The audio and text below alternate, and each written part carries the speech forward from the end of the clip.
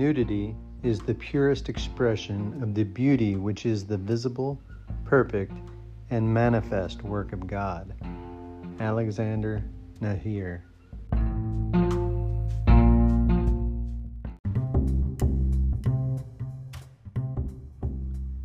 Furthermore, because God created it, the human body can remain nude and uncovered and preserve its splendor and its beauty.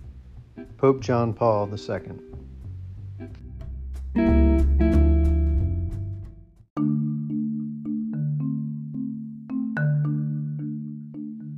How is it possible for the human body, which was created in the image of God, to be offensive to anyone?